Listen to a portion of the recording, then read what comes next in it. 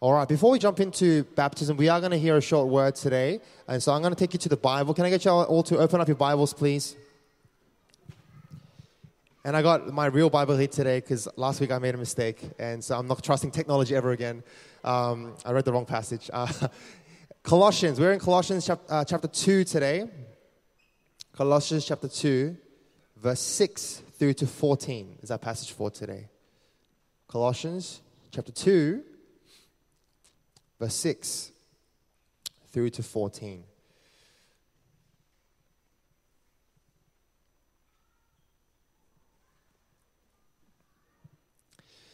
I'll be reading from the ESV version. I'll read this for us. Please follow along as I read Colossians chapter 2, verse 6.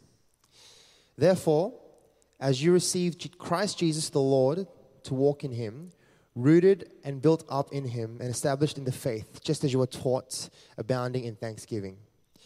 See to it that no one takes you captive by philosophy and empty deceit, according to human tradition, according to the elemental spirits of the world, and not according to Christ. For in him the whole fullness of deity dwells bodily, and you have been filled in him, who is the head of all rule and authority. In him also you are circumcised with the circumcision made without hands, by putting off the body of the flesh by the circumcision of Christ, having been buried with him in baptism, in which you were also raised with him through faith in the powerful working of God, who raised him from the dead. Verse 13, and you who were dead in your trespasses and the uncircumcision of your flesh, God made alive together with him, having forgiven us all our trespasses, by canceling the record of debt that stood against us with its legal demands. This he set aside, nailing it to the cross. He disarmed the rulers and authorities and put them to open shame by triumphing over them in him. Amen.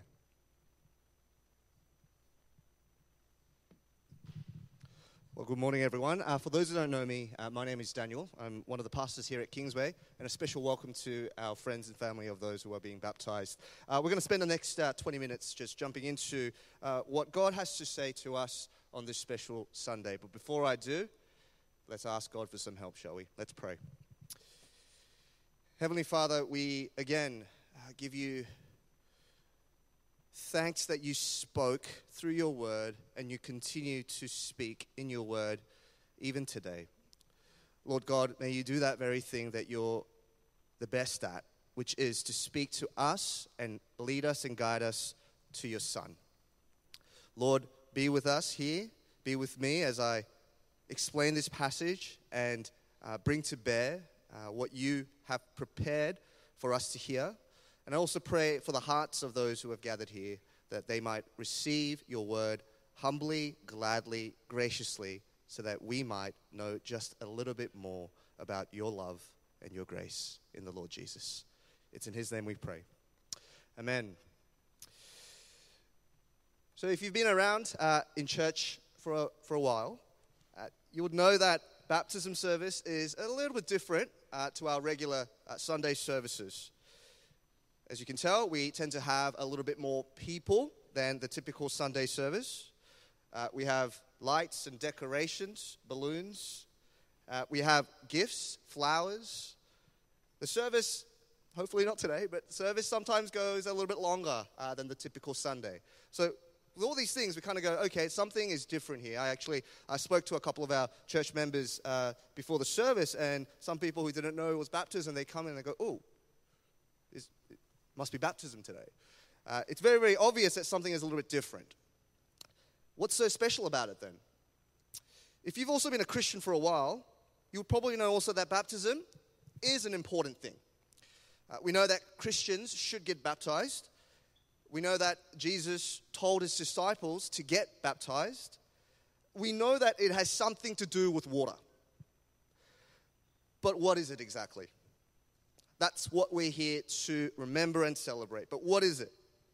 If it's only these things, surely it shouldn't be that significant. I mean, Christians who follow Jesus should do a lot of other things. Jesus commanded his disciples to do a lot of other things.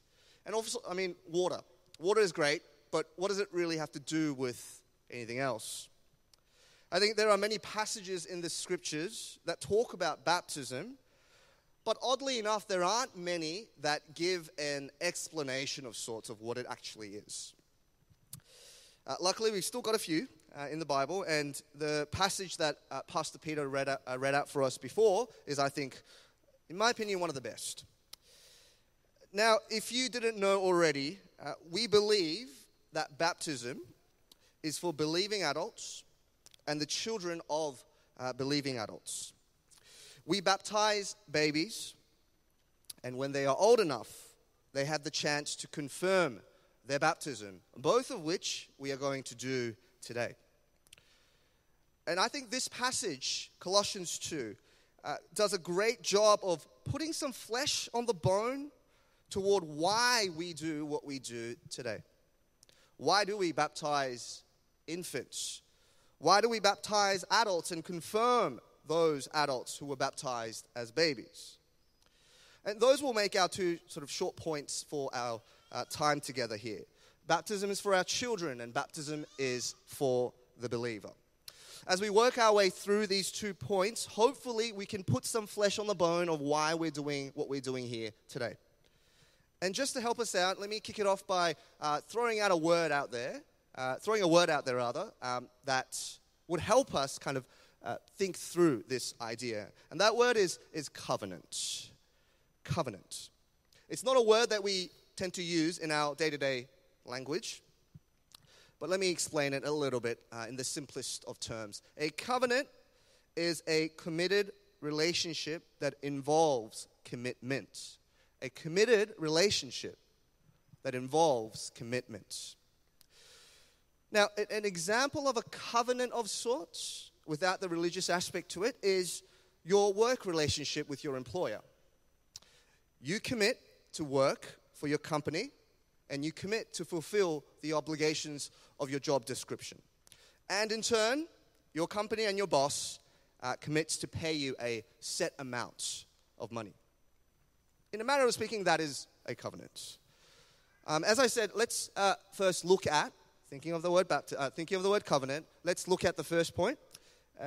Why do we baptize our children? Follow along from verse 9. Could I get the next slide, please? Follow along from verse 9. For in him the whole fullness of deity dwells bodily, and you have been filled in him, who is the head of all rule and authority. In him also you were circumcised with a circumcision made without hands, by putting off the body of the flesh, by the circumcision of Christ, having been buried with him in baptism. Do you see a repeating word as I read out that passage? Let me address that elephant word in the room. Circumcision. I'm sure everyone knows what circumcision is, so I don't need to go into detail about that. But why does Paul seem to pair the act of circumcision to baptism? Does that? Circumcision, baptism. Now, for the Jewish people, circumcision was and still is, even to this day, the sign and seal that God gave to Abraham to show that God was not lying about his promise to Abraham. A sign and a seal. Ever since then, Jews have believed that circumcision is a sign and seal that serves as a reminder to them, the people of God, that they are Abraham's descendants, that they are God's very own people and possession. So to understand why we, as Christians, baptize children, we need to have an idea of why or how circumcision as a sign of God's promise worked. Because our passage clearly does that. It pairs circumcision and baptism together. Baptism now is the new circumcision for the Christian, in a manner of speaking. Now, Christians don't need to circumcise our babies.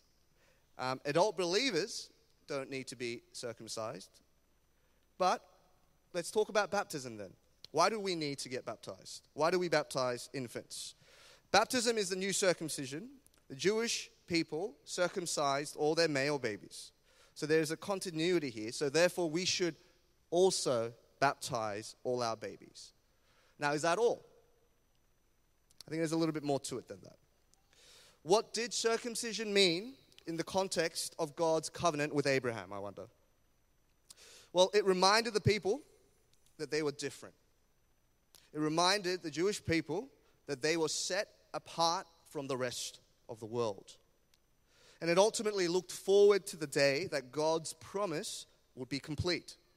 The day when all the nations of the earth will be blessed through Abraham's descendants. We as Christians believe that that was indeed fulfilled, completed in Christ when he finished his work on the cross.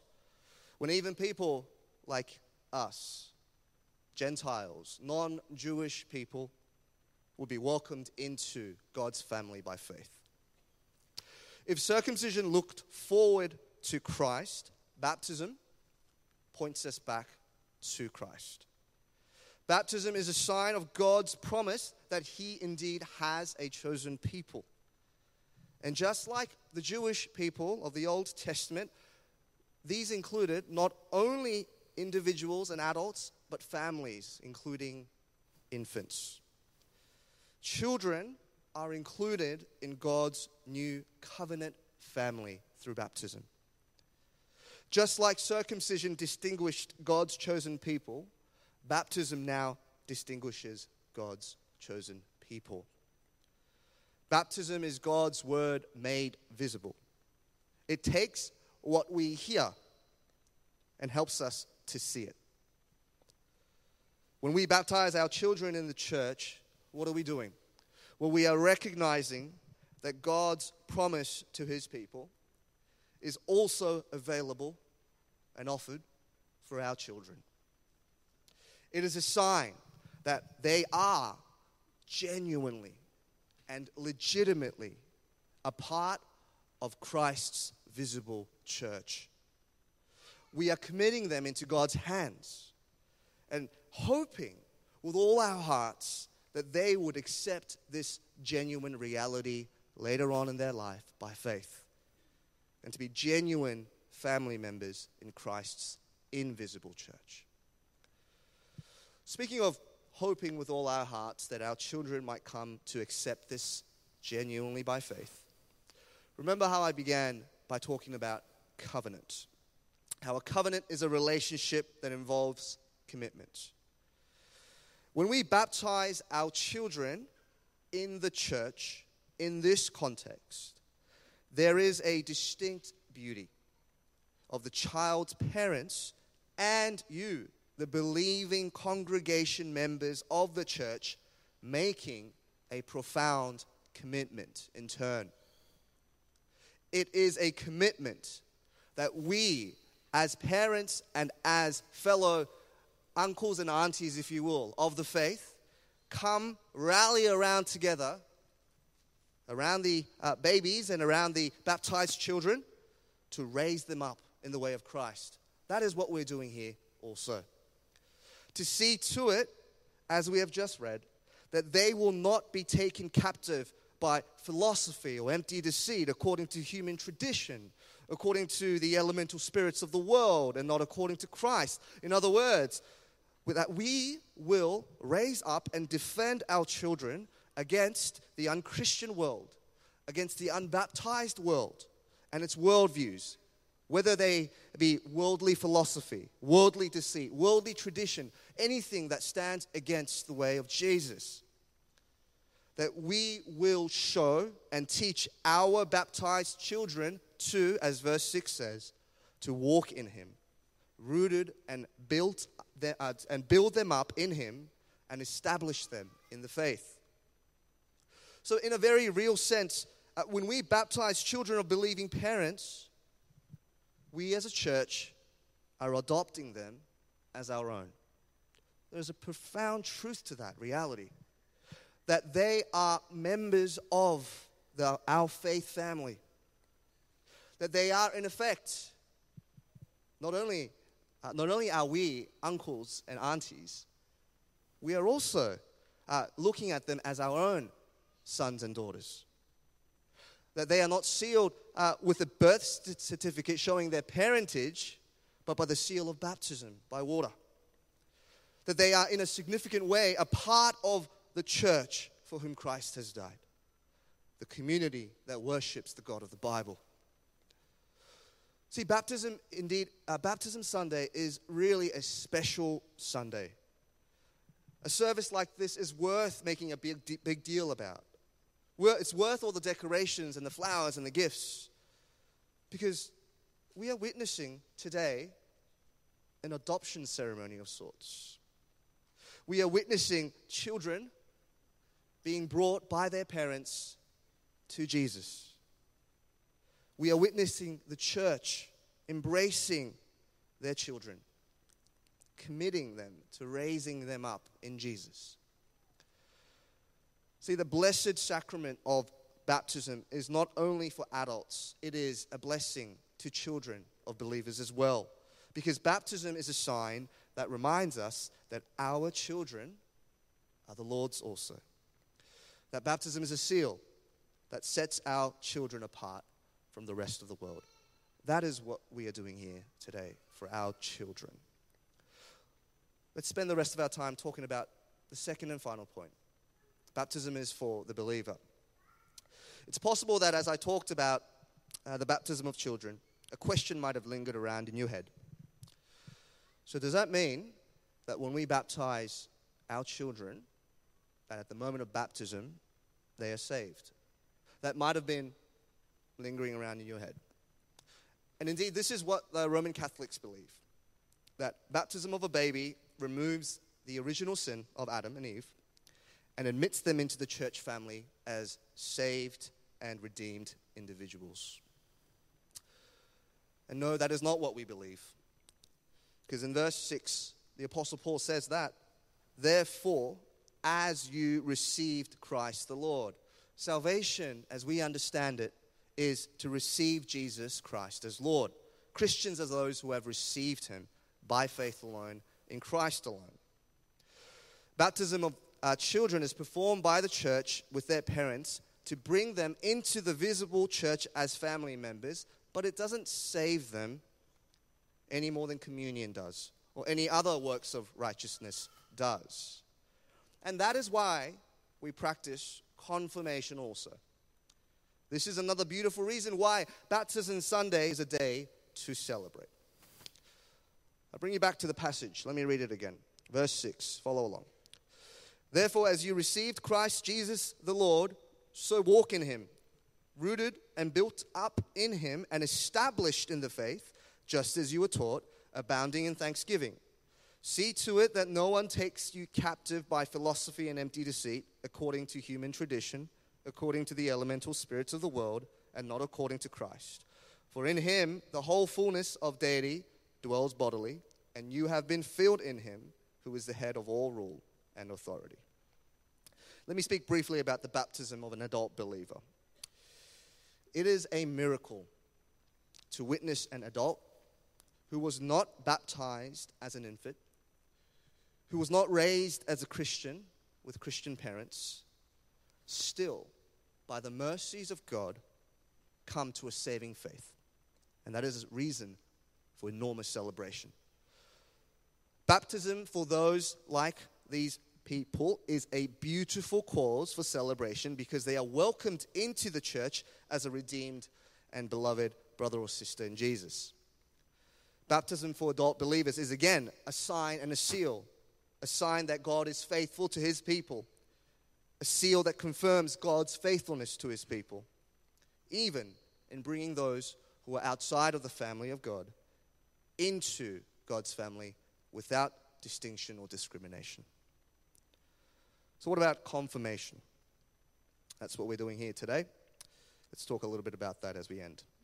I think the Apostle Paul sums up the beauty of confirmation really well in these verses.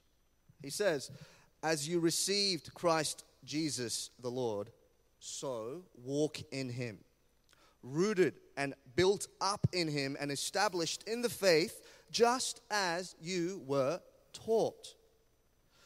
See, when a Christian confirms their baptism as an adult, these things are what they are saying. They are saying, yes, I will walk in alongside and with Jesus. They are saying, yes, I was rooted and built up in Him as a child. And I was taught about Jesus. And I am now established in the faith. See, to witness a confirmation is to witness the confirmation of God's faithfulness. It is seeing, in a way, the final form of the promises of infant baptism.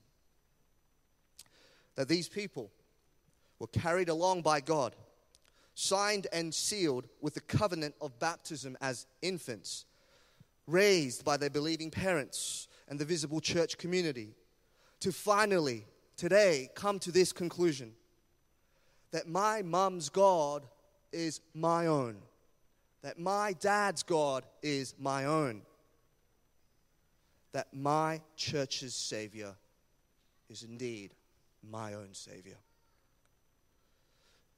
This should make us speechless, because God has proven again that He is faithful. The covenant of baptism is kept.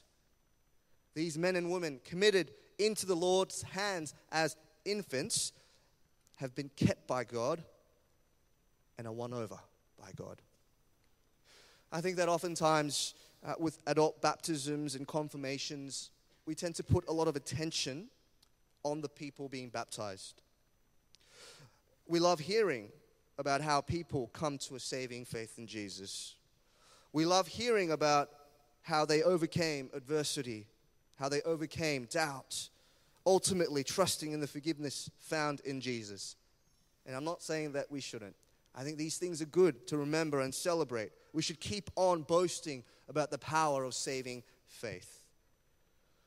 But the confirmation of believers in the covenant of baptism should also lead us to an amazement of God as well. Because God has kept His word. God has saved the infant which was brought to Him by His church. The covenant of baptism testifies to what God promises to us and what He has secured for us. That is why we confirm adults. So is it any wonder that we make such a big deal about Baptism Sunday?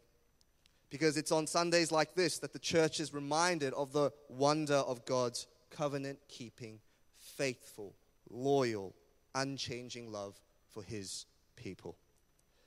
Of course, we should make a big deal about Baptism Sunday, because we are witnessing today a covenant being drawn out by God and His people. In the baptizing of our children, I encourage our parents in the room who have already baptized their own children in the past to think on that day, to recall the vows you made to your children and to God in the context of this covenant, as the vows are read out today for our own infants that are being baptized. And for the rest of us in the church to hear also and solemnly commit also to raising up these children, in fact, all our children in this church, to walk in Jesus, to have them rooted, built up, and established in the faith of Jesus. And as we confirm our adult friends who were once baptized as children, I encourage us also to think on the unfailing faithfulness of God in your own life. That God is faithful to them. God is also surely faithful to me. That baptized believers are fully loved and fully known by God. That He loves us and treasures us as His very own possessions, as His precious children bought by the blood of Jesus. One theologian puts it well: baptism is a visible sign of invisible grace. We normally can't see God's grace at work in each of our lives. It's not like we can touch it and see it visibly. But on days like this, on Baptism Sunday, we are given a little bit of a peek, a visible sign that God is gracious and merciful, slow to anger, and abounding in steadfast love and faithfulness. And may this be a deep, deep encouragement to all the saints in the room to keep trusting in, hoping in, and relying on this covenant-keeping God who welcomes people even like children into the kingdom, and even sinners to sit at his table. Let me pray.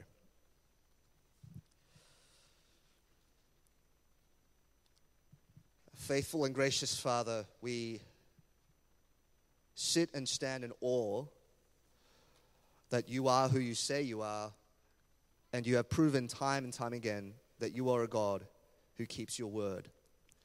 We thank you that this morning we are given a visible sign and seal that reminds us all of that.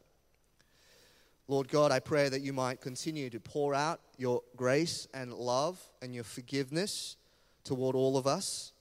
But particularly we ask that as we remember your covenant-keeping love, that we also pray a prayer of blessing for those who are being baptized and confirmed. Be with them, be in them, and walk alongside them so that they might grow in maturity into the likeness of Christ. We thank you for this word, that we have a proof, a sign, and a seal that you keep your word. In Jesus' name we pray. Amen.